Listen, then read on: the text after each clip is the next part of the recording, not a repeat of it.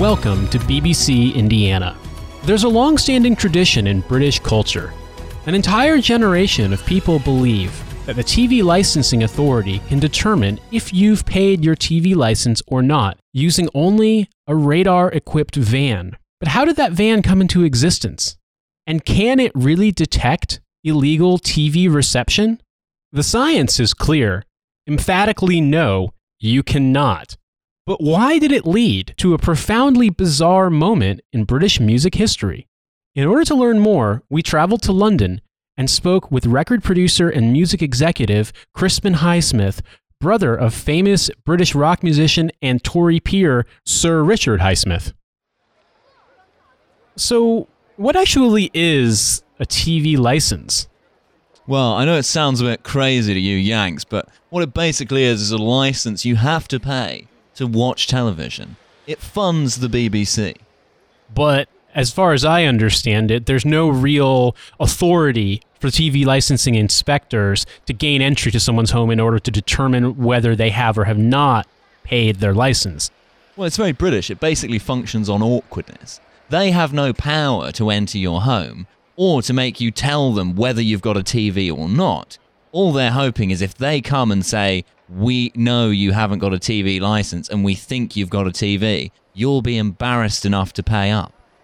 And so, as far as I understand it, there was a song that was relatively popular in the mid-1980s exactly to this effect about this relationship between television watcher and TV license inspector. It's a crazy story. There were some people high up in the Thatcher government who thought in the mid-80s there weren't enough people paying their TV license, and they came up with this absolutely crackpot idea to get people to pay up, which was to commission a popular pop song encouraging people via the threat of the radar detector van that you had to pay up. Now, the problem they had was finding a musician to do it. Was it that people didn't want to cooperate with the government, or that they thought the idea was just too, I don't know, corny? Exactly, yeah. No one would touch it with a fucking barge pole. And we're talking about people who are absolutely caned to the eyeballs on the finest Colombian shit, but no one was touching the steaming turd that was the Thatcher government. They went to every band in the UK. I mean, they went to fucking Culture Club. No one would touch it. Level 42 told them to go fuck themselves. So then, what did they do?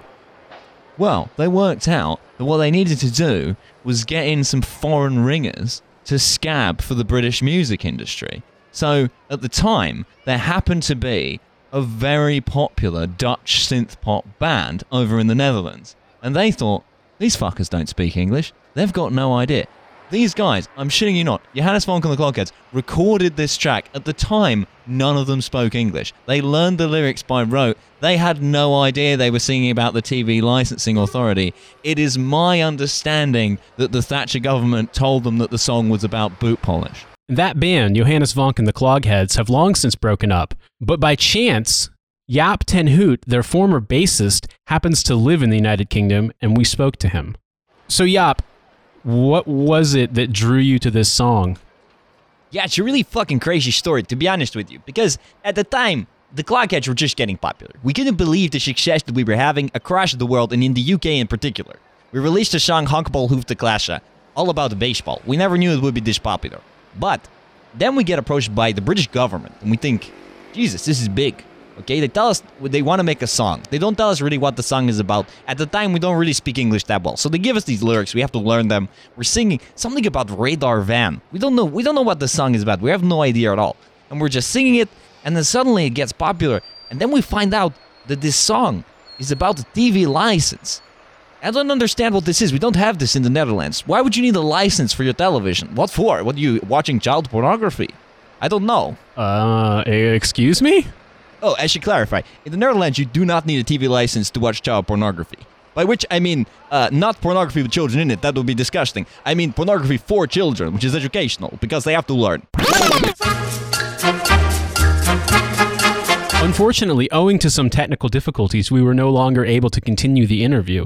However, to round out this segment, please enjoy the 1985 hit from Johannes Vonk and the Clogheads, Radar Van. Excuse me, we just need to check if you have a television.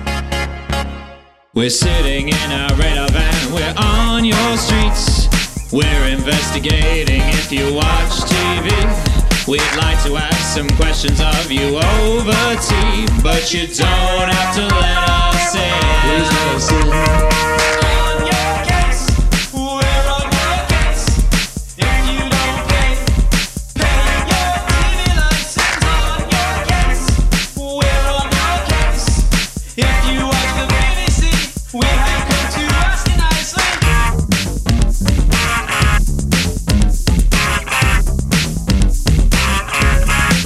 We're an independent body, not the BBC.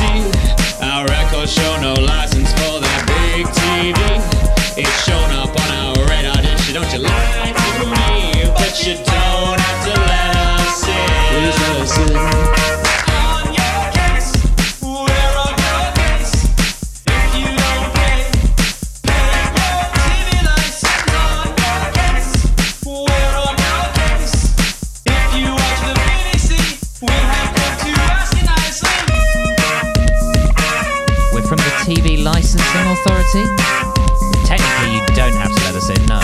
I want you to pay for your TV. Do you think that all these shows just grow on trees? You gotta pay for your TV.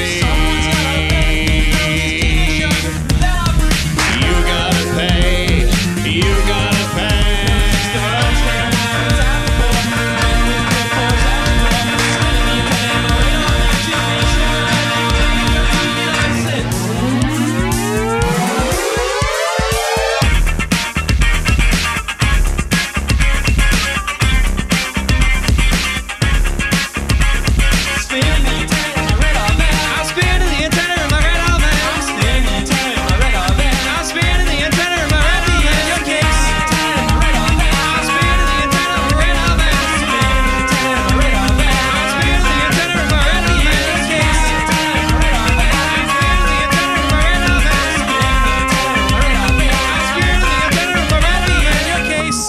us in.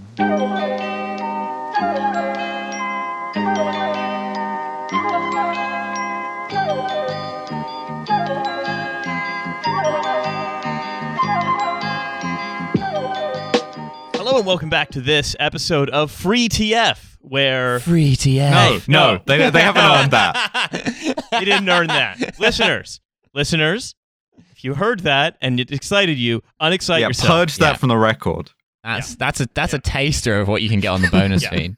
None it of occurs that. to me that actually people who don't subscribe to the Patreon don't even know that that's something we do on the bonus Well, it is feed. because you do it on the free feed like 3 out of 5 times. Yeah, because you forget which one you're doing. Shit. Yeah, idiot. So if anyone wants to replace Milo, Do not email us. yes, that's right. Do not get in contact. Do not ever email me or tweet me. It is myself, Riley. It is Milo. It is Alice, and joining us to help us with another edition of TF Macro, which we'll be doing in the middle of the show.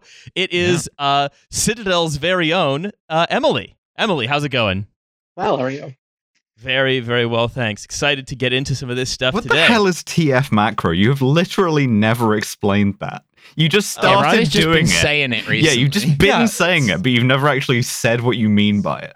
It's where we talk about the economy. Oh, is that what it It's is? exactly as real macro. Okay. Yeah, absolutely. We are getting into the micro foundations of TF. Yeah. I was hoping it was going to be something a bit like Velcro, but like a TF branded version. Yeah, TF Macro. Shoes you can take off and on easily if you're a child. Sticks right onto your pubic hair. It's great. Yeah, that's right. Very useful for carrying cheese or a packet of polish. So we have a few news items today, then a startup, then we're going to talk about the damn economy, and then an article. Another week of no UK Labour Party updates. No, boring. Aware, Not a real party. Not interested. aware more has happened. None of it is surprising. They're ideologically committed to sucking. Who cares? Okay. Instead, we're going to talk about... what Riley has to say about it not being surprising, and I would like to agree with him and say that he could go further and say that it is completely unsurprising. So, Instead, what we're going to do is talk about something that is about as important and significant as anything the Labour Party does, which is Dr. Seuss is no longer being taught at woke universities. Conservatives have finally gotten Dr. Seuss. I was banned just from about to get academia. my degree in advanced Seuss studies. He'd already hit the glass ceiling. You're never going to become Professor Seuss. You're stuck at Doctor. Yeah, he's Reader Seuss. Yeah, why they have to do him like this? Assistant lecturer Seuss. But Emily, have you seen the? Are you familiar with Dr. Are Seuss? you familiar with I have Dr. never heard of Seuss? Do you Dr. find that Seuss. he comes up often at Citadel? Yeah, we're constantly talking to Dr. Seuss. Yeah, that's right. Buy I'm the green eggs. Lorax. I speak for the HFTs. Buy green eggs. Sell ham. Yeah, that's right. It's very funny to me though that and this is going to be a bit of a Oh theme my god, they're throughout going the to show. start selling Dr. Seuss NFTs, aren't they? Yeah, green egg absolutely. futures. Yeah. So what it seems to be is that every sort of conservative trigger the libs talking head in America has decided to be like, actually, I love Dr. Seuss. Yeah, that's right. And I feel like it's been a while since we've seen something like that. Oh, it's Like, we're going back to silly season, which is good because we had actual insurrection for a while, and now we're back to this, which is very fun. Yeah. I would argue this is more severe. Yeah. That's right. Mr. Potato Head was kind of like a little flavor of this. Yeah, And then now we're into the meat. Now we're into Don't fucking dead name Potato Head on this podcast. That's right. Mook's Potato Head. So the main consistency here is that it seems like the main conservative thing seems to be like, I'm going to show how much I love reading books for children and playing with toys for babies, and it makes the liberals furious. Yeah, there's two kinds of this outrage, right? There's like getting mad at something for children, or there's taking something that you own that works and throwing it in the trash.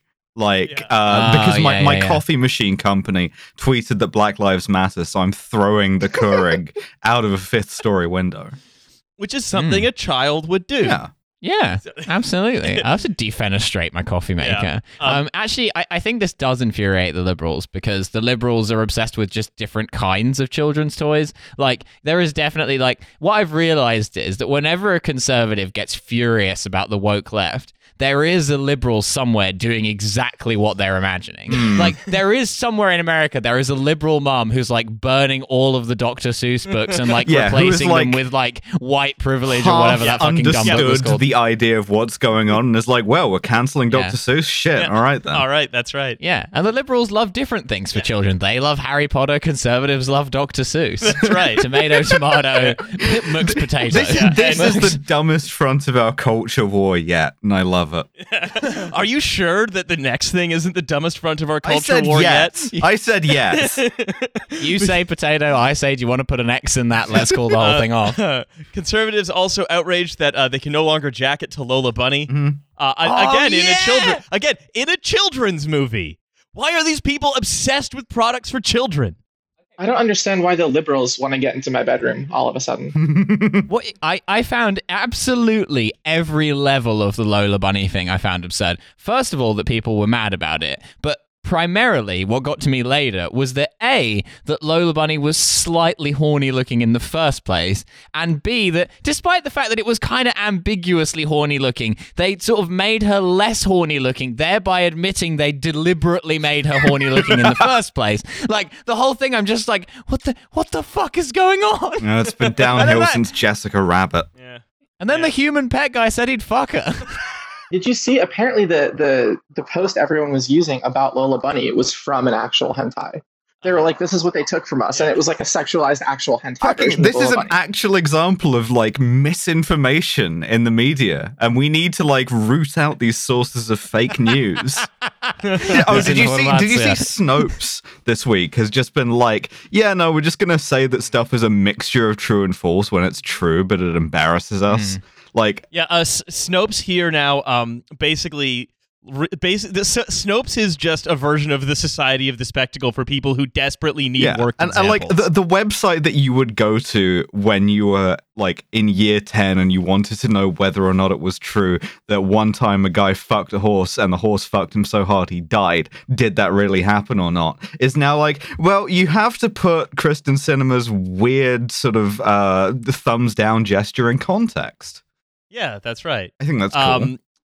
I think all of that is great.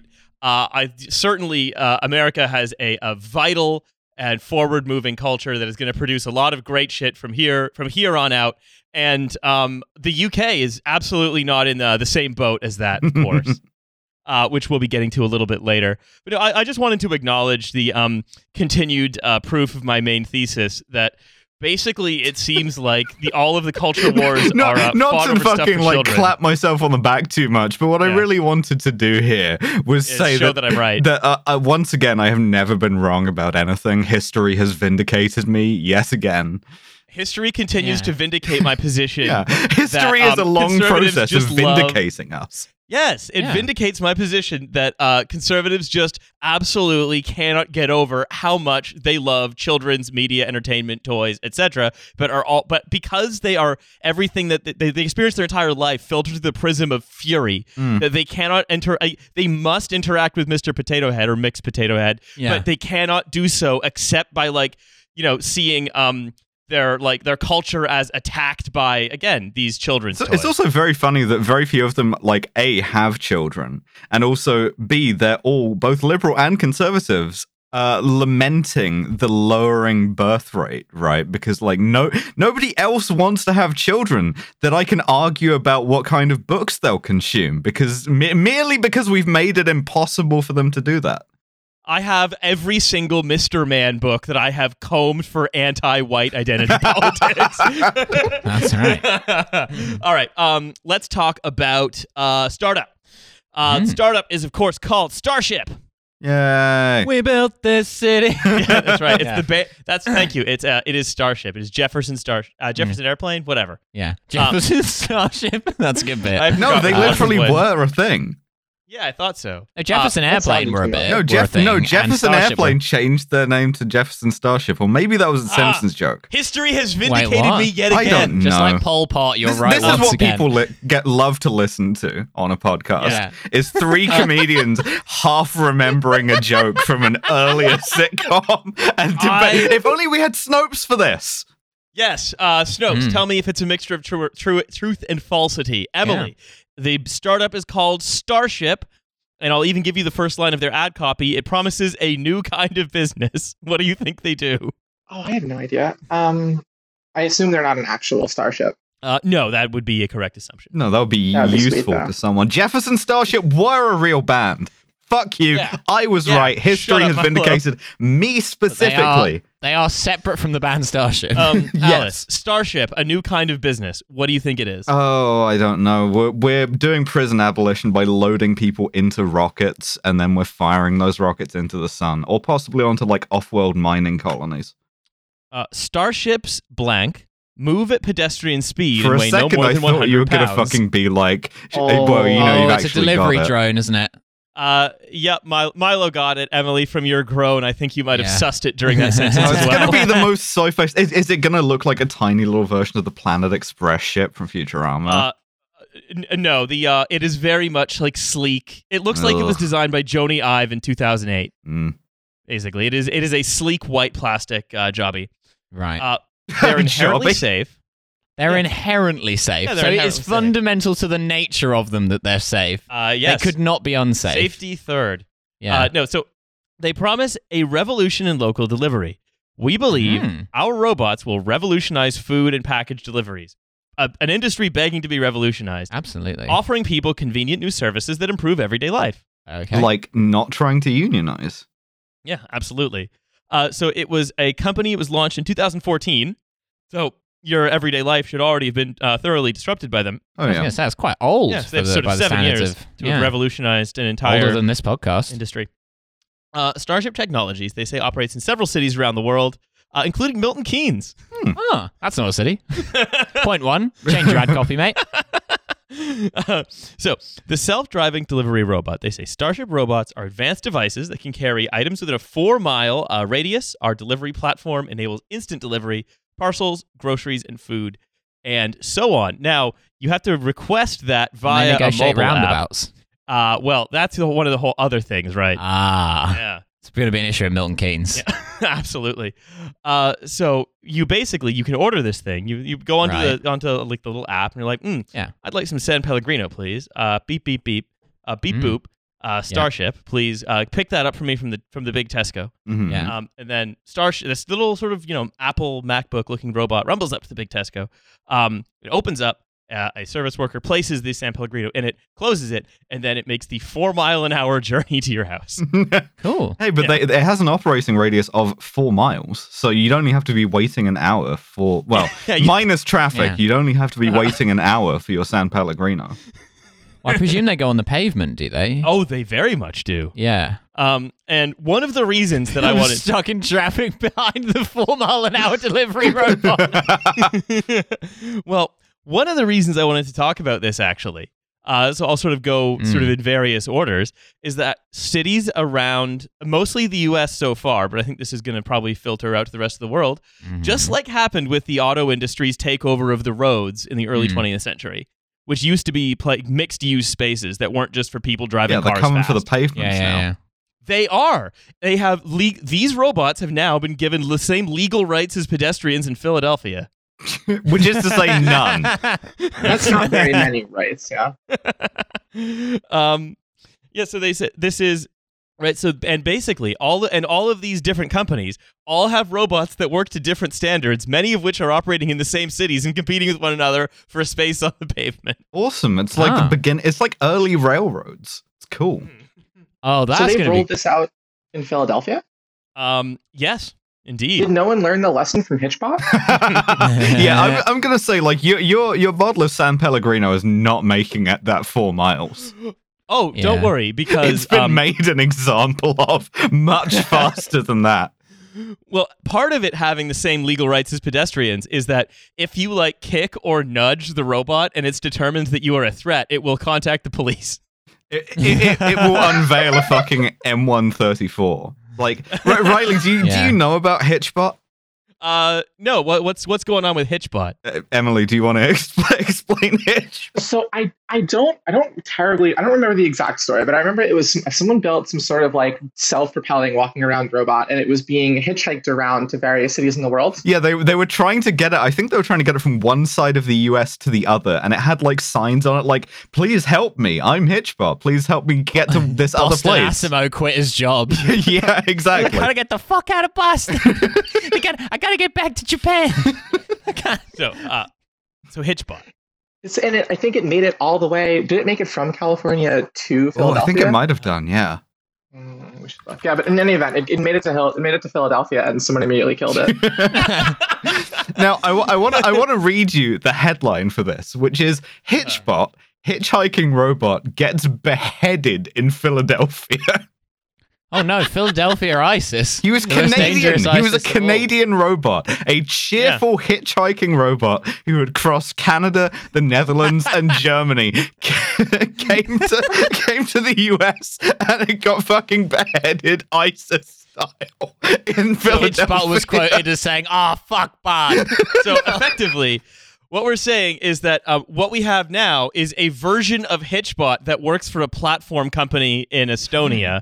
Yeah, and it can call the cops. And will call the police on you. Oh, works for a company in Estonia, so it's got a little MP40 in there. It was founded by the Skype guys who they went on to found this company. Right. Yeah, and I love that like these companies that claim that they're going to disrupt everything, but they've been sort of trying to like roll out their stupid their little Googa for like 7 years. Something for which the technology just basically doesn't exist, but they're trying to make it work anyway. It's one of these things, right, where it exists if you assume that like the pavements are just like self-driving cars. It exists if you assume the pavements are empty. That signage is completely clear and easy to understand. The curbs are level, and that people will sort of flow around it. I'm sorry, I keep reading new details about Hitchbot, and let me read you very quickly one section of the Guardian's write-up on this. Go. It was last seen with Jesse Wellens and Ed Basemaster, two popular YouTube pranksters who took the robot for a drive around Philadelphia. Zeller said the pair had dropped Hitchbot off at the side of the road, as travel companions are advised to do, so that the next person could offer him a ride. Sadly, that ride would never come. Hitchbot was attacked between 6 and 7 a.m. Basemaster denied any involvement, and it then embeds a tweet from Ed Basemaster, which simply reads, "I would never harm a robot, so please stop asking if I did." Well, and then that's something we That's can the all Basemaster learn promise. when we are sharing what used to be a human-only space with a bunch of delivery droids from competing platforms. Human-only spaces. I'm a TERF, but for humans. Yeah. Yeah, no robots in here. Ed Basemaster is like our Sarah Connor. We got to go back in time and like get him to like. Be like, no, you have to kill this robot a little. You have to do a Poughkeepsie tapes to this robot a little earlier. I'm really interested in the fact that like they have the same legal rights as humans on the pavement, and I'm like very excited for the inevitable when this gets rolled out in New York, like the two competing Guido delivery robots that are like trying to get past each other on the pavement, but it's not wide enough. They're like, "Hey, fuck you, pal! I got the same rights." Both have giant flappy arms. They should have regional accents. Yeah, absolutely. So the whole what I find really interesting about this, right, is basically like the roads have effectively been privatized by automakers and oil companies through like jaywalking is an imaginary crime. All crimes are imaginary, but jaywalking is especially imaginary. It is the direct result of lobbying by car companies. Because people would keep getting hit by cars and suing car owners, which made owning a car just expensive. The cost of ownership. Yeah, they had high. to create the criminal offense of jaywalking. Yeah, and so it seems like. It seems like walking on a pavement and inconveniencing, again, one of like dozens of like little coolers on wheels just zipping around you will very soon become also a criminal offense. Or at least that's what they seem to be lobbying for. Cool. Yeah, it's very cool. I think that's so indicative. Maybe just stay home, you know? Yeah. If you don't have a car, stay home. Yeah, absolutely. Yeah, there you go. Pretend it's the pandemic forever. Yeah, absolutely. And so this was shown to me. This was raised to me basically by a friend of the show and host of Tech Won't Save Us podcast, Paris Marks, where he says basically, look, automobiles generally made this case for increased policing overall to keep pedestrians in check. And so if the companies having this ability to call the police just means that the laws criminalizing walking on the pavement or sidewalk, if you're American, will follow. Yeah, also, probably the cops are going to start using them also. So, like, to cut police numbers. People. No, you just, like, you call the cops, and instead of a cop, you get, like, a starship with a taser on it. Is there going to be a starship department in every police department around the world? Yeah, they're going to be like fucking dogs. They're going to have like a canine squad car, and they let the starship out of the back of it. Yeah. So because this is a self-driving, bullshit bit of technology, right? Do you want to guess how long it took me to searching through their website to find the little asterisk bit that says instantly? Yeah, well, I knew where to go. I knew to go to the FAQ. And did you know that there are going to be people who, in case the starship gets lost or runs across someone that has a hard time navigating around, gets decapitated, will be able to take control of the starship manually. So-called Blade Runners. That's right. So yeah, who shocked to learn that an autonomous delivery drone actually does have some element of a human pilot. It's just a guy. It's just a guy in there. It's just a guy. It's a guy. It's a little guy. There's a little man. There's a little man in the starship, and he's pedaling it like a bicycle. So, but before I move on, I'll throw to you, Emily. What's your overall thought on this? I think we could do more. I think we could disrupt the service worker that puts the things in the little robot. That's an industry that's very ripe for disruption. As well as I should be able to get my own little starship. That's right. You know, that like looks like the Millennium Falcon or something. That would do really well with nerds. Yeah. We know what we could do. We could just reverse engineer the plot of the movie Surrogates. The terrible, terrible film Surrogates with Bruce Willis. No, I think Philadelphia has once again, as in so many things, shown us the way. And that way is community-based decapitation. Community-based robot destruction. Yeah. How do you decapitate a box on wheels? Philadelphia will find a way. That's right. Greatest city in the world. Yeah. Oh my. So yeah, I think that is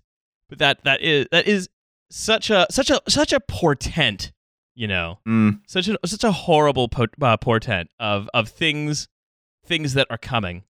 You open up the starship that delivers to you, and it's just a bunch of bird entrails.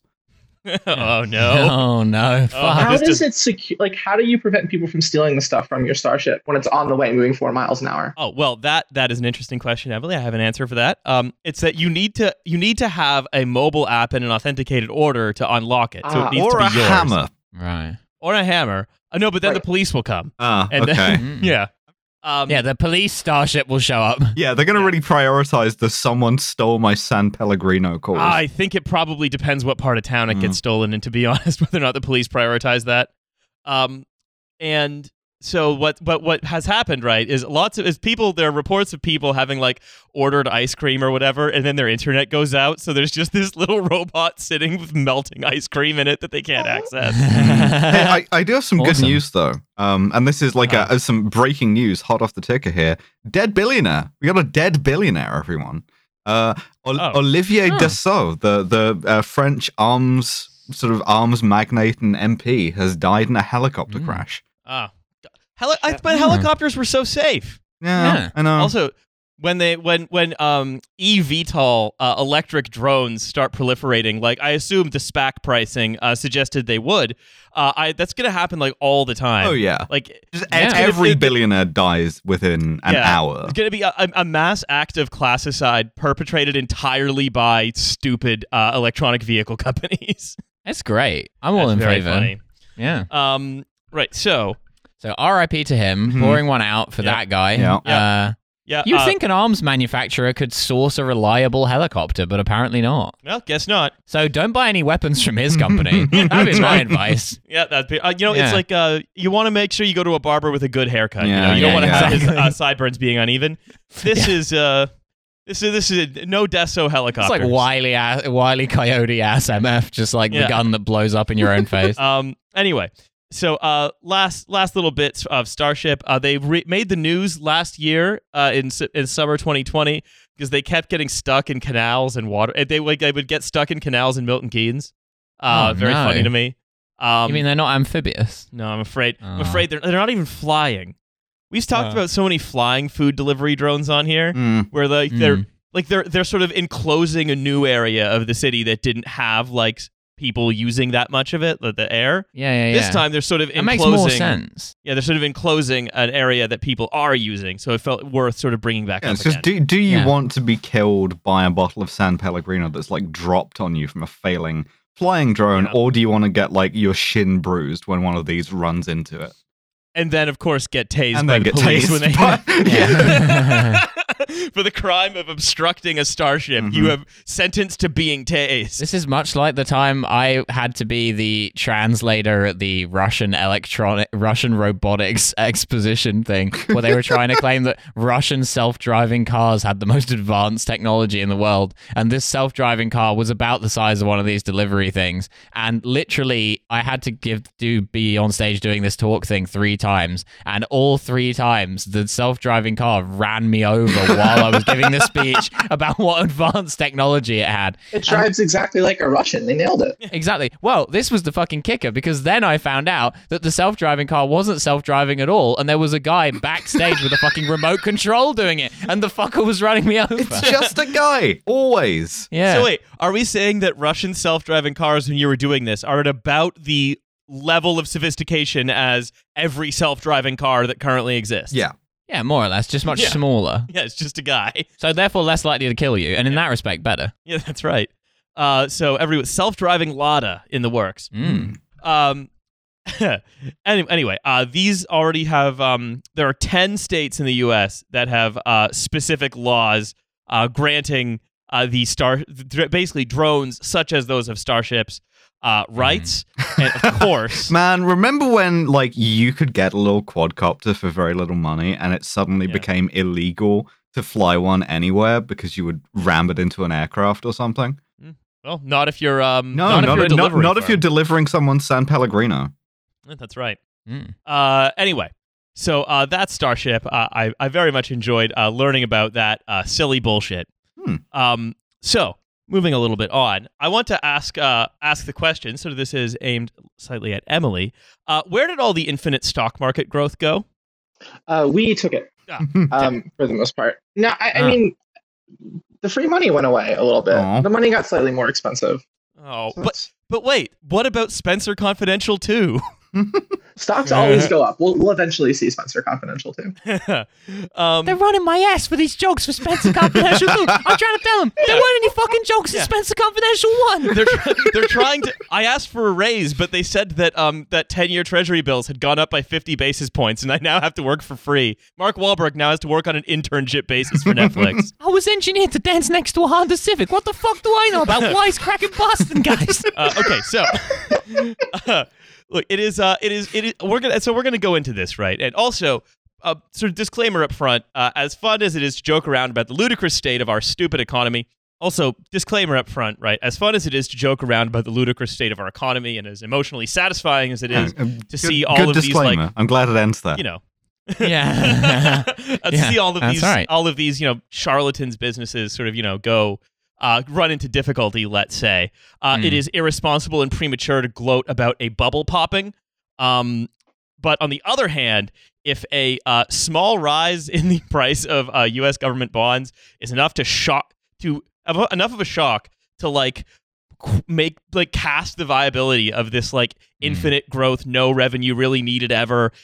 The asset price just continues to tick up. Genuinely, I don't think we need the disclaimer because this just situates us once again in the realm of history continues to vindicate us. It's a big vindicating us machine. We fucking told you so.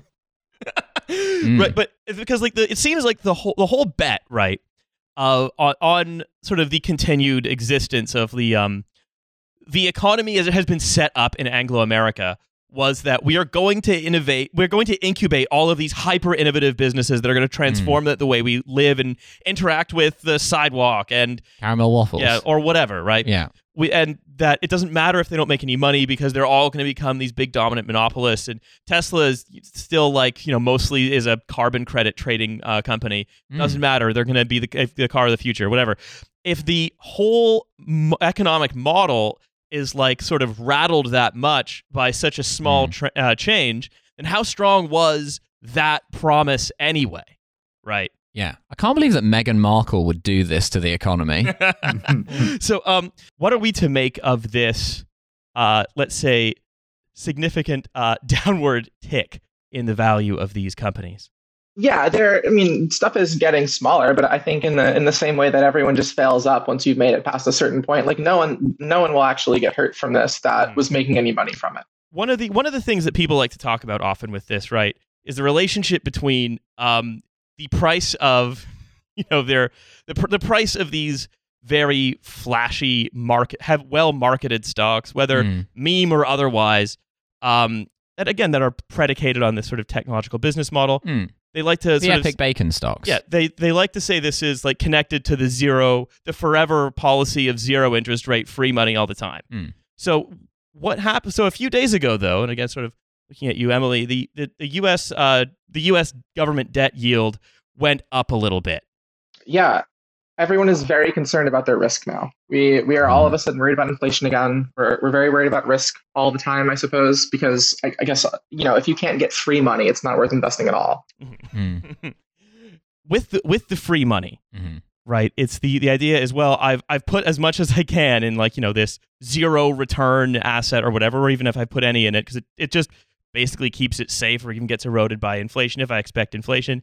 And then I'm going to put the rest into these moonshot bids where almost it's a eVTOL taxi or some dumb shit like that on the basis that, well, I'm going to put $100 million in, and if it does a Facebook, then I'm going to become a fucking trillionaire or whatever, right? But then once people start to get a little bit worried about inflation, they're sort of more reticent to buy U.S. government debt. The interest rate that pays goes up, and suddenly I can just get 1.6% or whatever completely risk-free, totally risk-free. So I'm well, I'm going to put a little bit more of my money in that thing, and I'm not going to put as much. I'm not going to take my $100 million of free money and just put it all on black because I can just go get more if it doesn't or whatever. And there's another thing that it does, right? Which is if you're Netflix and you're like, well, gotta borrow to make Spencer Confidential too. Suddenly, it matters it matters a little more if what you make is good, because the money you're borrowing to make Spencer Confidential 2 isn't free. Good job, Spencer Confidential 1 was great. Yeah, but I hate when stuff like the quality of stuff matters. I was where is King Arthur 2 now? You know? Well, I don't want to like overstate the importance of like this one number to like defining everything else in society, because there are a bunch of guys on Twitter who do this and they're all weirdos. But what it does do is it does make the bullshit economy a little bit more difficult on a day-to-day basis. I think there's a lot of people are looking for like a sort of downturn in the future, right? Like as much as everyone's like super euphoric about everything going up all the time, I think people are more and more realizing they're like, well, this is actually kind of fake. And so now, people are like, maybe this has to end soon. I don't know. 2026, when the Fed funds rate rises from 0 again, seems like a place we'll never be in anyway. So I don't know why anyone's worried. Yeah, but you pretty much know. Yeah, time's never going to advance to 2028. Yeah, that's right. By the time we get there, they'll just lower the rate again. Yeah, that's right. We're already back in 2006. Yeah.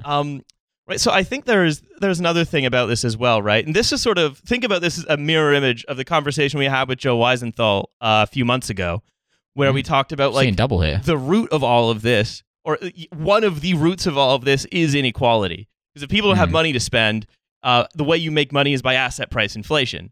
But one of the things that has happened, right, is, and again, this is sort of speculation, but that the COVID stimulus bill, one of the things it does is it does put a lot of money in people's pockets. Yeah. And that means that people are going to be spending that money on stuff. You can kind of make money from selling stuff to people. Yeah. And I'm always very wary of trying to say, well, this one thing means this one other thing, and they have a very simple relationship of people have more money individually. That means that Netflix doesn't make Spencer Confidential 2, right? But I think, as I understand it, these things are sort of linked in a very sort of complex and sort of abstract way, right? The big money lever is somehow linked through like inexplicable piece of like clockwork gearing to the big number of Spencer Confidential movies gauge. Yeah, the actual reason they can't make Spencer Confidential 2 is because Boston Asimo got decapitated on his holiday to Philadelphia. And I think you can't talk about, right, the sort of, let's say, stumbling in the tech economy. And also, Emily, I think what you said earlier is very important, right? That none of the people who've gotten rich from this already are ever going to not be rich ever in their entire lives. Yeah, you can't fail anymore after a certain point.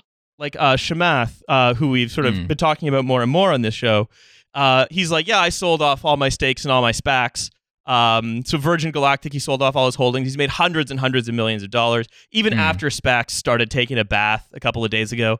Yeah. He's and the people left holding the bag, wouldn't you know it, are the people who are like, well, this economy can only go up.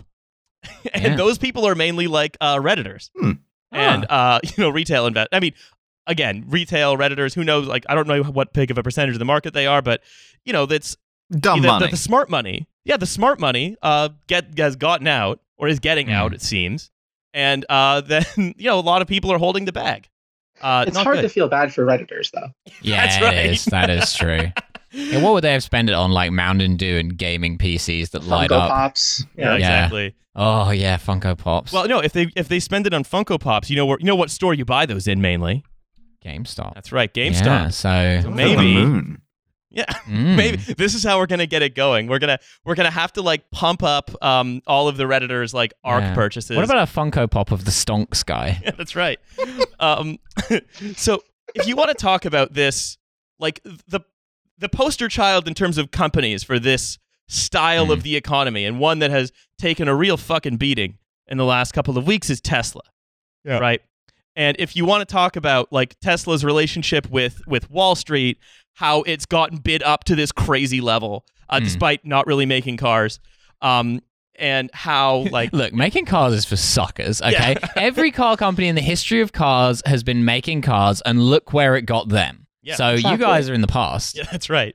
But if you want to talk about how this interacts, I think with like the financial markets in general, then you can't escape talking about ARK. And if you want a diversified investment across Tesla, Roku, Shopify, Spotify, Two animals Zoom, of every kind from the rest of the earth. other firms that have never made money and aren't certainly vulnerable to suffer from the same kinds of shocks as well. They're doing a CDO, but for the stock market.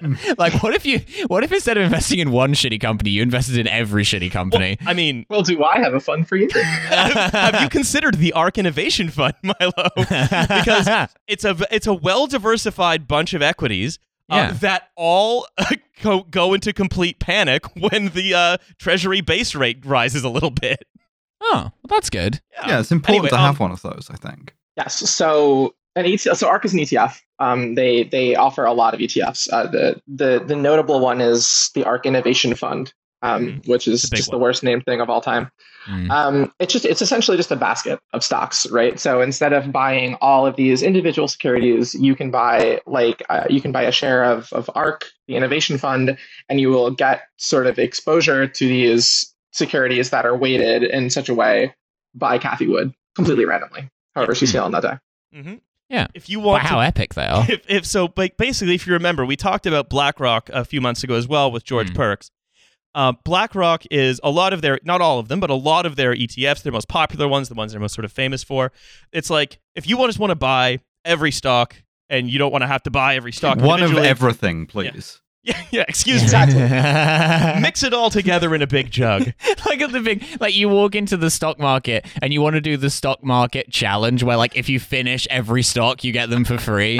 That's It's right. omakase, but for stocks. That's exactly. That is specifically for Quantian. Yes. So it's so whereas ARK, what they do is they're like, as you said, Emily, they'll go out and they'll pick the stocks that are most exciting, and they've been doing this since about 2014. And because they've been doing this since about 2014, right? This ETF, which is worth about $21.5 billion.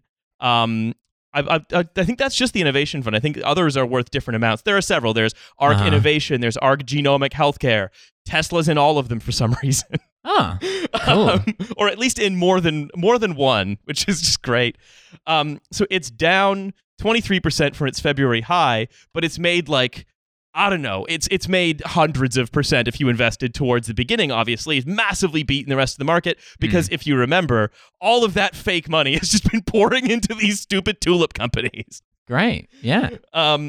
Look, Anyway. I like to invest in a broad, diversified basket of different tulip companies. Because what? You're telling me that all the tulip companies are going to go bust? What? You're telling me that every company that's working in the South Sea is going to go bust? Well, maybe one or two, but come on, once one company in the South Sea goes bust, that's less competition for the other South Sea companies. I don't think they'll go, as Emily said earlier, I don't think they'll go bust, but certainly they have been bid up to insane values on the basis that like the free money party just carries on forever, right? Yeah. But bidding ridiculous amounts on Netflix to make Spencer Confidential 2 through 14.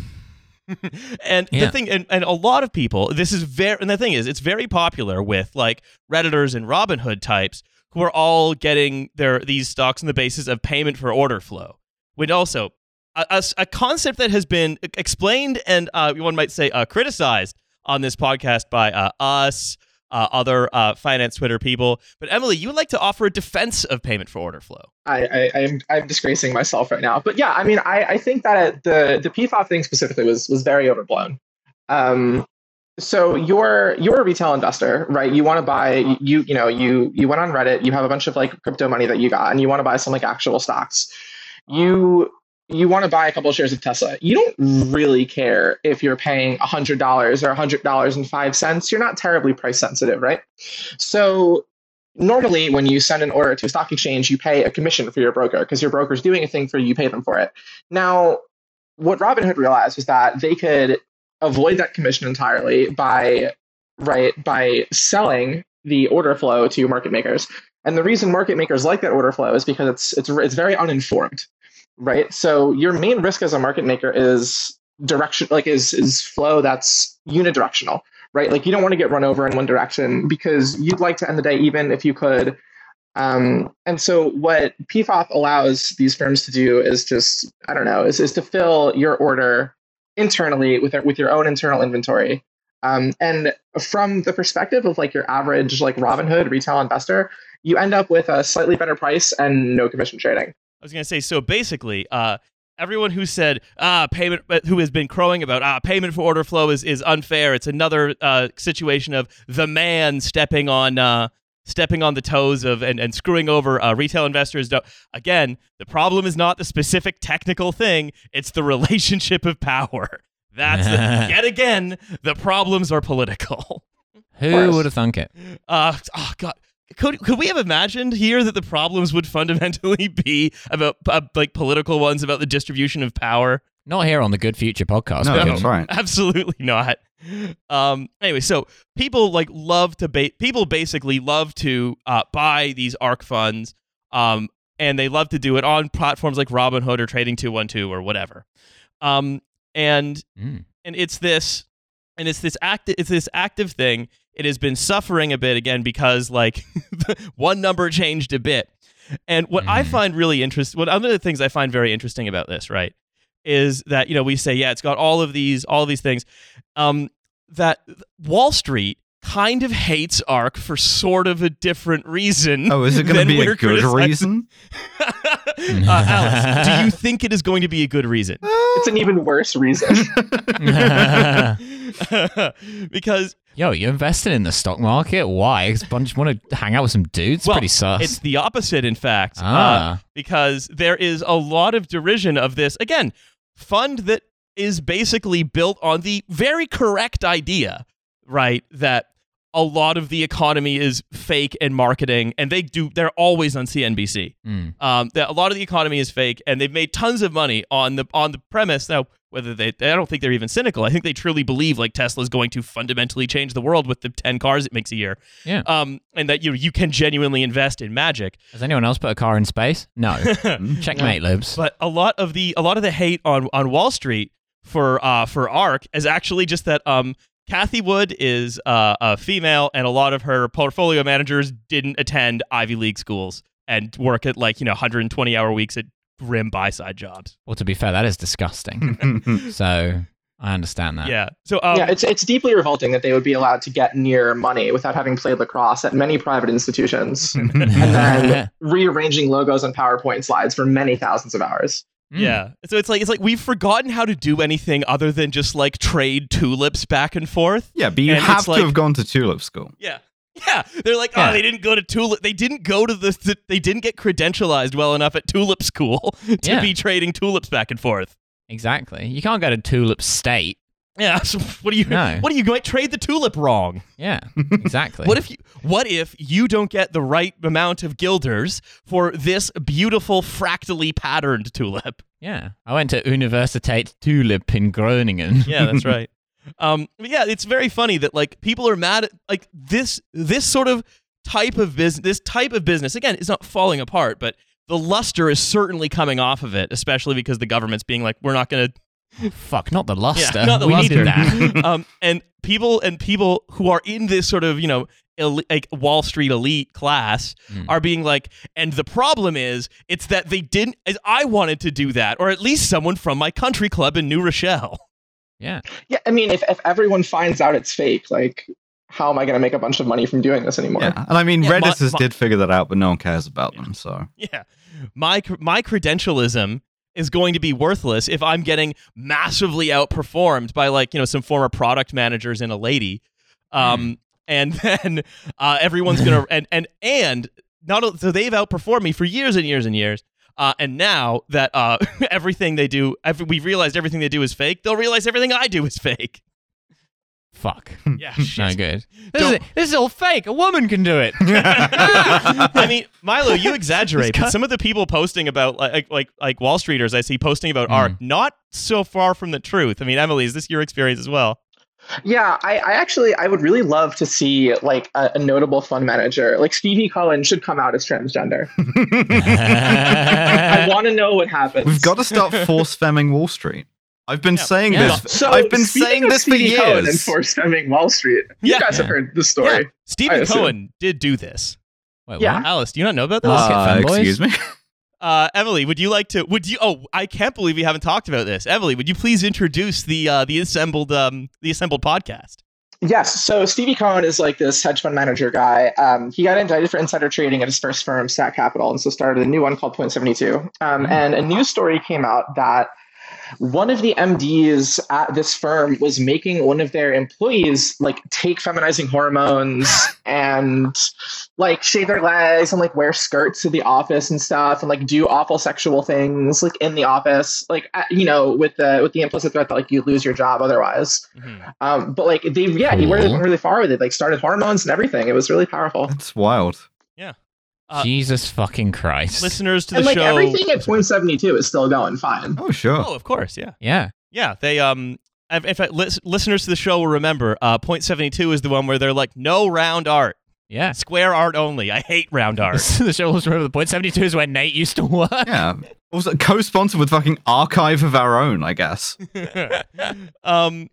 Yeah, so basically, right, and the other thing, so back on ARC, right, they also love to go on CNBC. They've been doing this for like 7 years, 7 years of their existence, because they keep outperforming the market just because of the way the wind is blowing. Yeah. They would go on, they'd be like, I think Tesla, I have a pre-split price target of Tesla for like $2,600. And then they'd be like, okay, why? They'd be, well, they're going to sell these amount of cars, they're going to become a number one in Europe by 2021, whatever. They hit their price target, but for none of the reasons that they thought. And so they keep getting invited back on. And there's this really, really slick marketing operation. And I think like, if we want to talk about, tulips don't become worth what they're worth without an incredible amount of ideological work going on just in like the news that people read about how Elon Musk is changing the world, how he's epic, and and also on stuff like finance news that people don't really watch. That's where a lot of this consent kind of begins to get manufactured. And and there are just layers and layers and layers of just marketing. And a lot of this marketing was essentially, again, as far as we're concerned, others may have a different opinion. A lot of this marketing goes back to largely creating consent for the sort of turbo austerity that was rolled out in the aftermath of the financial crisis. New to the Tesla line, the turbo austerity. You were absolutely right about CNBC being pure propaganda. Like, I don't know that people realize that, like, on the floor of essentially every financial firm, there are just these TVs that are blaring CNBC nonstop. So everyone sees it. And the barrier to going on CNBC is not like terribly high. So you can just kind of go on there if you work at some random place and say whatever you like about your stock. And if you're a podcaster. If you're a podcaster. They should have me on there. They're a podcaster. They just let you do it. And then it just gets broadcast around all of you. So you can just kind of talk it into existence if you'd like. You can talk whatever kind of price you want into existence. You can at least get people talking about something that are closest to the money in that case. And the cowards at CNBC refuse to have me on to talk about which stocks Donald Trump would buy in his voice. Two guys on CNBC with absolutely amazing goatees and ponytails, which is the only reason to watch. CNBC is an absolute top network to watch for weird outfits and daring facial hair. Yes. Amazing.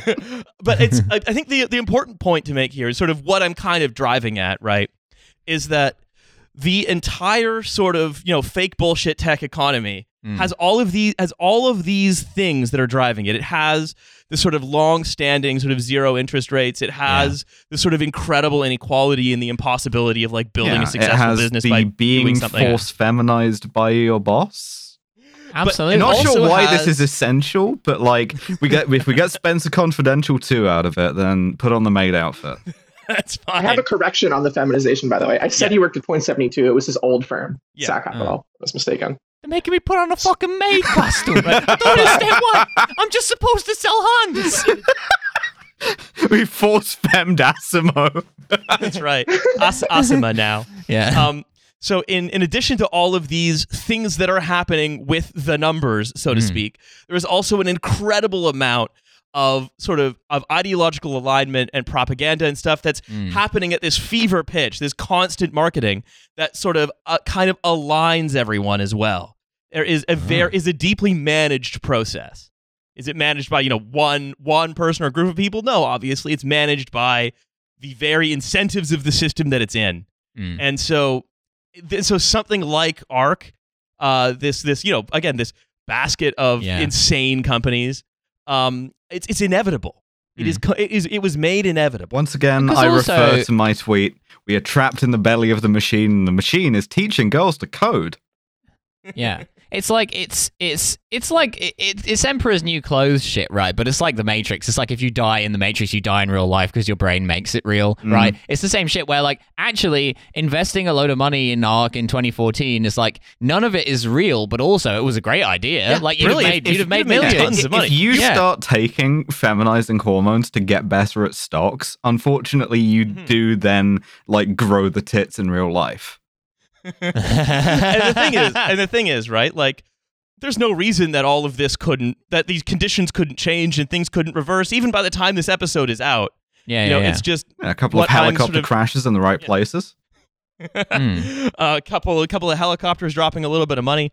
But it's that effectively, right? I think it shows the fragility and consensus-based nature of the stupidest version of the economy that it could possibly exist. Yeah, and also that it's just built on certain assumptions, and that those assumptions can be wrong, and you can get away with that for a while people keep assuming them. But at some point, if someone goes, "Hey, what's up with these? Are these assumptions based on anything?" Like that's when you get problems coming in. I just think that the fragility is mostly worrying in that, like I mentioned before, like the only people that get hurt in a downturn are vulnerable people, right? So I think that's the scariest part of all of this is like if everything is really this fragile and everyone in America most everyone in America is, already living very precariously, like we're playing stupid games with like many people's real lives. And again, it's like you have to, if you go back to it, right, a lot of these inflation expectations that we get talked about are on the basis that the government is going to start giving people a lot of money. Yeah. So, and again, I don't want to over determine like one cause, but it seems to me, right, like there's this assumption that, well, inflation's going to happen. They're going to give a lot of money to people. So, of course, the rational decision is, well, I need to bid up we need to like put a hold on this. And then all of a sudden, all of those expectations sort of come crashing into contact with reality. And then, then what happens here happens. Lots of things lose lots of value. And like Emily said, it's the people least able to take that hit that are then going to take that hit. Yeah. Like the stock everyone has boys. Money. Mine is worth less, and you don't want that. Yeah, absolutely. When everyone has money, then I have to get a special technology branded money. How will everyone know I'm special if I don't have more money? Like that does. Well, I need a special rich person only money. Yes. Which comes in high amounts. Like you can't get change. No. You just have to buy more expensive shit. That's right.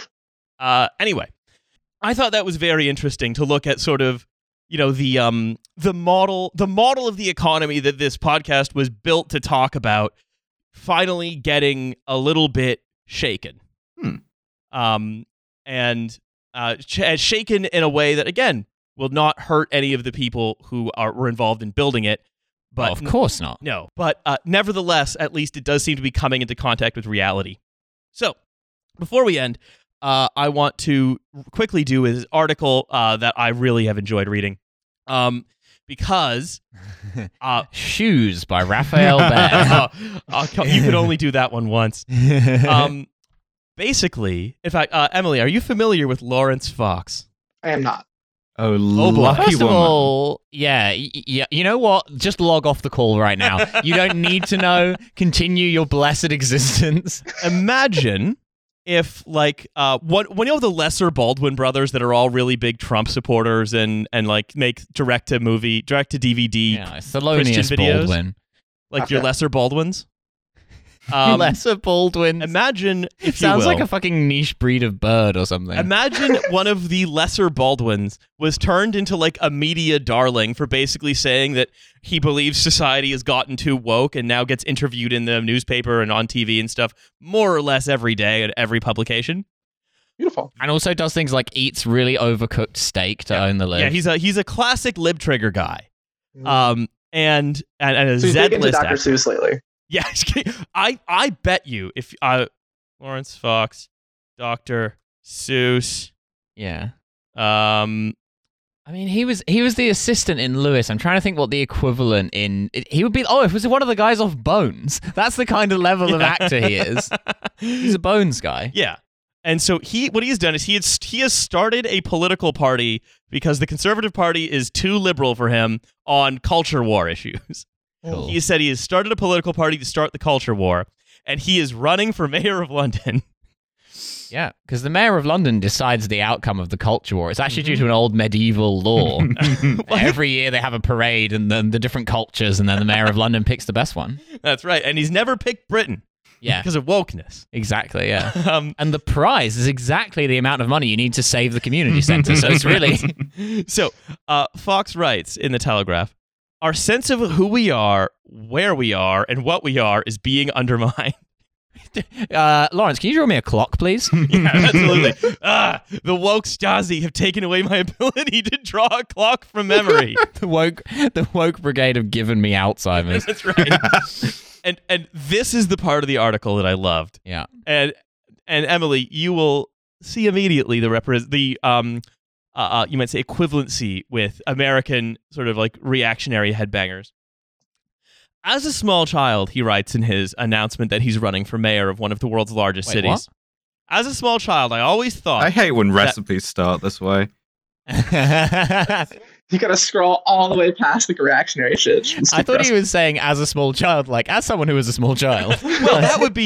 Yeah. Well, hang on, Milo. Yeah. As a small child, I always thought that Britain was brilliant at everything. I still think that, but I used to too. Yeah, absolutely. A little Mitch Hedberg action. As a small child, I always thought that Britain was brilliant at everything. I sat in secondary school being told stories of great battles and inventors, brave kings and wars that lasted 100 years, of hurricanes and Spitfires dancing across the sky, vastly outnumbered, holding fast against the relentless juggernaut of fascism that had swept across Europe. Isn't it bad when a war lasts 100 years? Doesn't that mean you kind of Britain suck was at fighting a winning war? it. Yeah, not if you win. Yeah, we were winning for 100 years. Yeah, We that's could've how won it in much we 2, were but That winning. would have sucked. Yeah. Also, it's cool to think about. Yeah. He says, but both my grandfathers served in the war, which basically makes him a veteran too. Yeah. Yeah, that's right. And I'm being deliberately flowery and rhetorical, but I feel it's important to confess just how in love I am with these tiny island splotches with what we call home, and how immovable I am in that love. Basically, everyone's 2 grandfathers served in the war, though. Like, we had full conscription. Like, both my grandfathers served in the war. Like, what the fuck does that mean? Like, one of my grandfathers was a fucking RAF mechanic and spent the whole time in Sri Lanka. He had a great time. Like, what is your point? Horrible guy, though. Horrible guy.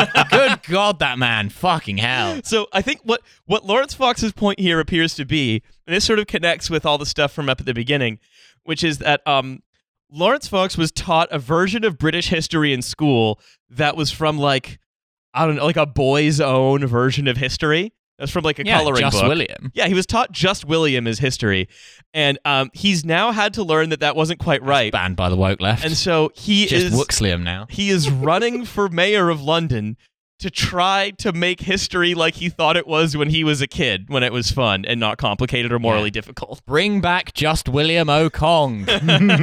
Falsely banned from our universities by the woke left. And what I really like about this, right, is that it's basically, I think, is the kind of political equivalent. He is essentially running for office to legislate that Santa is real. Yeah, and he's right to do so. He's right to do so. Santa is real. Yeah, that's right. Who else brings the presents?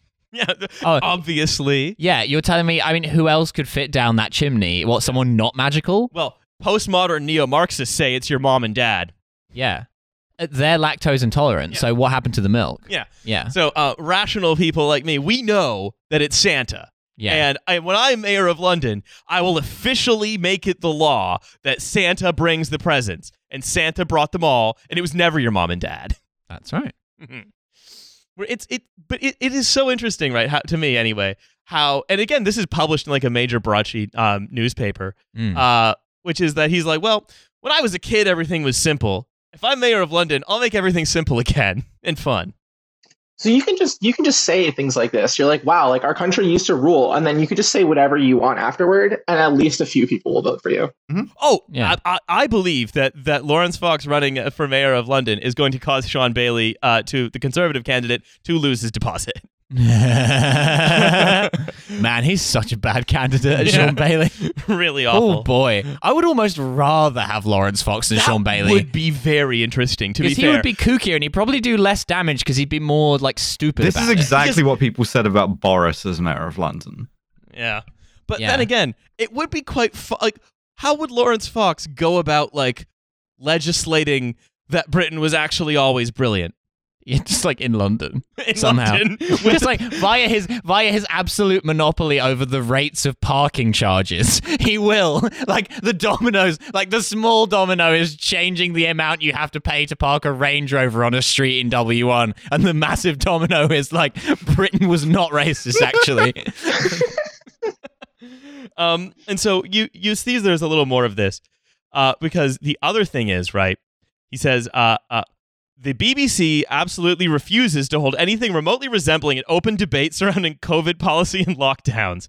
Leading experts in epidemiology and evidence-based medicine have been smeared and silenced by our government. Evidence-based medicine. Excuse me, that's called medicine. You fucking cretin. If you're describing some medicine that you're doing as evidence-based, that makes me extremely suspicious about how evidence-based it is. So what I enjoy here, right? Yeah, is just like, yeah, we're not allowed to have because all of these idiots love endless debate about everything, because that means absolutely. that you have to take them seriously. Yeah. And I actually, I think, infinitely locking down off and on because we just like always wanted to like triangulate with the virus or whatever kind of sucks as a policy, and we should go one way or the other.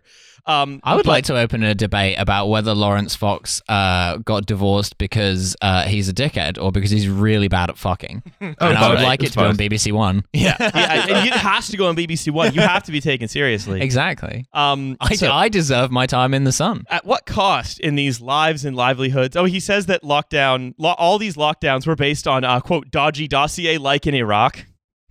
Basically, 1 million Iraqis dead because of the COVID lockdown. Yeah, his argument here basically is that the COVID lockdown was based on is as bad as the Iraq War, which he's right. Yeah. It's as bad. Having to wear a mask, that's the same thing as being hit with depleted uranium in Fallujah. Yeah, it just doesn't make any sense to me. It does to him. Because, like, but it's just like, what do they think happened to all the dead people? Like, what? Like, did Santa do it? Like, what is the? I don't know. It's like, how do you deny something is like when it's literally going on right in front of you, and you probably know people who have died from it? Well, I think the real answer is like we're in this sort of hyper atomized and alienated place that like just we all live, right?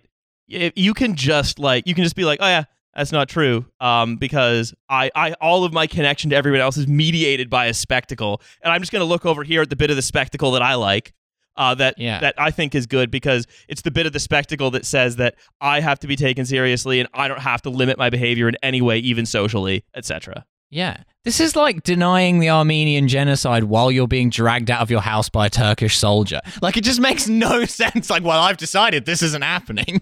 Like, what? So there is whole areas of public discourse, he writes, have become minefields where a wrong step sees your career and livelihood ended overnight. Cancel culture, baby. Yeah. He's going to fight it as mayor of London. Yeah, whereas his career was ended very slowly by him being a bad actor. So, Emily, wouldn't you be so happy if Bill de Blasio finally ended cancel culture? I would love it, because that's my main problem with Bill de Blasio is that like people keep getting canceled in New York and he hasn't done anything about it. Which he should do. Like, Bill, the mayor's office should be doing more about cancel culture. Is this the perfect epitome of like the endless right wing self talk shit? Right, where they're I like how he gets really close to it too. He's like, well, the invasion of Iraq was like obviously flawed and like under dodgy circumstances. He's like, nothing else before that. However, no, of course not. Once it happened in 2003, no, that was when lying was invented. Yeah. Yeah, we were in like all that stuff about like thuggy or whatever in India. That was all real. The government invented lying to like, pursue monstrous foreign policy aims in around 2003. Yeah. Yeah. Maybe he believes that terrible Ricky Gervais film, The Invention of Lying, was a documentary. Yeah, perhaps. This is just the latest sad manifestation of an ever-present danger. The slow demoralization of the population fueled by the navel-gazing revisionism of universities. They refuse to read Dr. Seuss in universities, and it means that the government can lie to us about how the past was bad and the present is good. In reality, it's the opposite. When I was young, people understood that a cat could wear a hat. And now they don't understand that anymore because of cancel culture. Didn't say the thing about Dr. Seuss. I editorialized that in. Have we nearly gotten to the end of a whole article written by Lawrence Fox and he hasn't used the word woke yet? It's coming. Oh boy. Okay. There is a deep and genuine hate of who we are and what we've done. And once you realize it, once you hear about the Mau Mau, how do you not have that? Such guilty reflection has now reached a crisis point where even mild patriotism is branded as racism. Oh yeah, bud. The mild patriotism of being like, when I was a kid, I thought Britain was the best at everything in the world. I'm still right. Anyone who disagrees with me is a fascist. Mm-hmm. Yeah. That mild. All other nations are full of people that are just not as good as me. Yeah, mild patriotism. Yeah, that's what they call it. And I like this also. We have progressed from resistance to female suffrage and chemical castration of gay men in a darker and more fearful past, where freedom of speech and elections by secret ballot have delivered us some of the most liberal values on earth. Mm-hmm. So basically, he's like, we would Look never at how liberal be. These values are. He's basically because of cancel culture, we would never be able to stop those bad things from the past. I think that's what he's saying. Yeah, because when you think about it, stopping women from voting is the ultimate kind of canceling. Yeah. Exactly. I had a genuinely difficult time figuring out what he's meant there. No, man. And he makes a stupid statue point, being like, as mayor of London, he would defend the statues. Yeah, personally. Yeah. With a gun? He can't defend any of them in the city of London because he wouldn't be the mayor of that. Yeah, he's got to climb Nelson's column. Deliberately or by apathy, our sense of who we are, where we are, and what we are is being undermined. Yes, I believe it is only if your sense of who we are, where we are, and what we are is based on a fucking Boy's Own novel. And that's the thing that you did to yourself. Were you just asleep through every year of school past 5? Well, no, it's that what happened is Sadiq Khan did this to him. I am being robbed of my sense of belonging, I say, taking the trepanning drill to my own frontal lobe. As mayor of London, I will reinstate my own sense of childlike wonder by policy. The whimsical mayor. Got a new screen name for you, Riley. Thank you. Boris Johnson says there's nothing wrong with being woke, and Keir Starmer takes a knee. We got it. Yeah, to hard left BLM that seeks to undermine all the things we hold dear. Remember when Keir Starmer took a knee in his office on the carpet and then just kind of cool. let all of that fall by the wayside? I was like, well, actually, I think that if you touch a statue, you should be punished with death, really. Yeah. Absolutely. Man, they're so fucking embarrassing. I believe in the reverse of idolatry laws. Idolatry. Right, you better build a gold statue. Yeah. Sadiq Khan and his nation-hating cronies have their jealous eyes on statues and institutions. They want to steal all the statues. Your jealous eyes. Why is everyone so mad about statues? What could Sadiq Khan, a kind of moderate milquetoast, quite boring politician, be doing or have about him that could excite people to these flights of rage? I wonder. Well, Lawrence Fox answers that question with another question. Where does this desire to strip us of our history end? And I promise you, every word I'm about to write or say is in the article. Okay. Where does this desire to strip us of our history end? Surely Queen Victoria, the epitome of empire and white privilege, should be torn from her plinth in front of Buckingham Palace to be swiftly replaced with a monument to either Greta Thunberg or Piers Morgan. What? Piers Morgan? What? Piers Morgan? This just goes to show the woke left how fucking love Piers Morgan. They're so off base with even their attempted satire of oh yeah, you all love Piers Morgan. Dude, what the fuck are you talking about? Piers Morgan is a reactionary. Piers Morgan is one of the biggest cunts in history, and you think should stand to be a bigger cunt. Yeah, like what? Like what? What? What are you talking about? Like also like being robbed of our history. Like no, you were robbed of your history before. This is people explaining history to you. What you want is to live in a drawing. So why are none of our politicians standing to defend us? I am livid at the disrespect being shown to the sacrifices of previous generations to defend our values. And so I'm pleased What values are they? Saying the word. Yeah. Yeah. It's the values are English. love Can't your say queen, it anymore. Simple love as. your queen, love a pint. Yeah. I everyone else. I foreigners, simple as. It's the door. Simple as. Yeah. Yeah, it's that. It's like that's going to be the first law that Mayor Lawrence Fox will initiate. Anyway, I'm pleased to announce that I'm a candidate to be the next mayor of London. I look forward to speaking is up for that what those this who are is being about? dominated into silence. Okay. Yeah, he's announcing his campaign. And also, I'm excited to inform the listeners of TF that I have a new job as a campaign coordinator for someone who I cannot say who they are yet. It's Brian Rose. Big things coming. Watch this space. The American jacking off guy.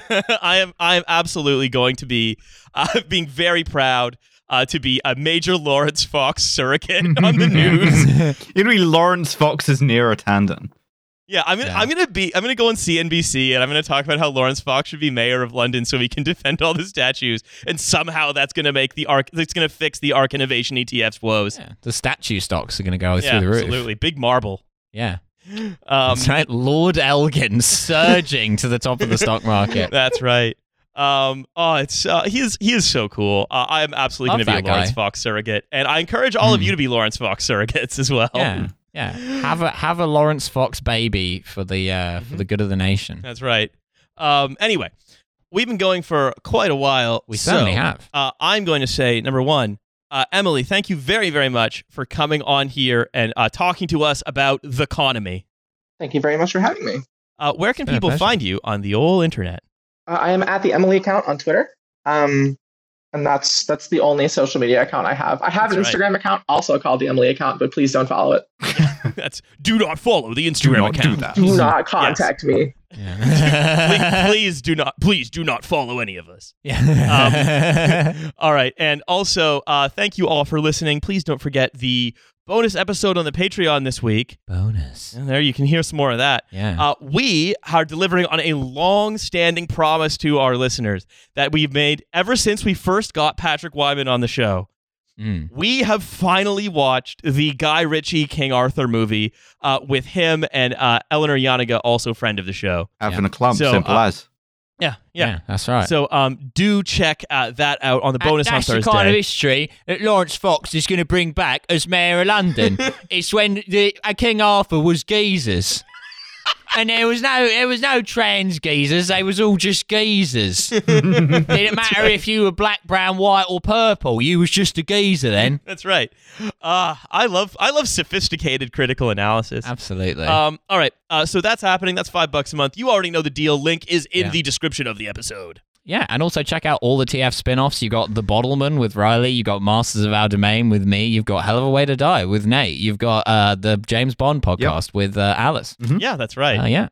There is an infinite number of podcasts 10K to listen posts was to. insane. You know. And you can instead of investing in the stock market, you should invest your time in listening to podcasts and invest and your money also in all of the Patreons. in all of the Patreons. That's They can right. only go up. I'm on CNBC right now, and I'm telling you, this is the only way is up, baby. All right. Thanks everybody for listening. See you in a few days. Catch you later. Bye.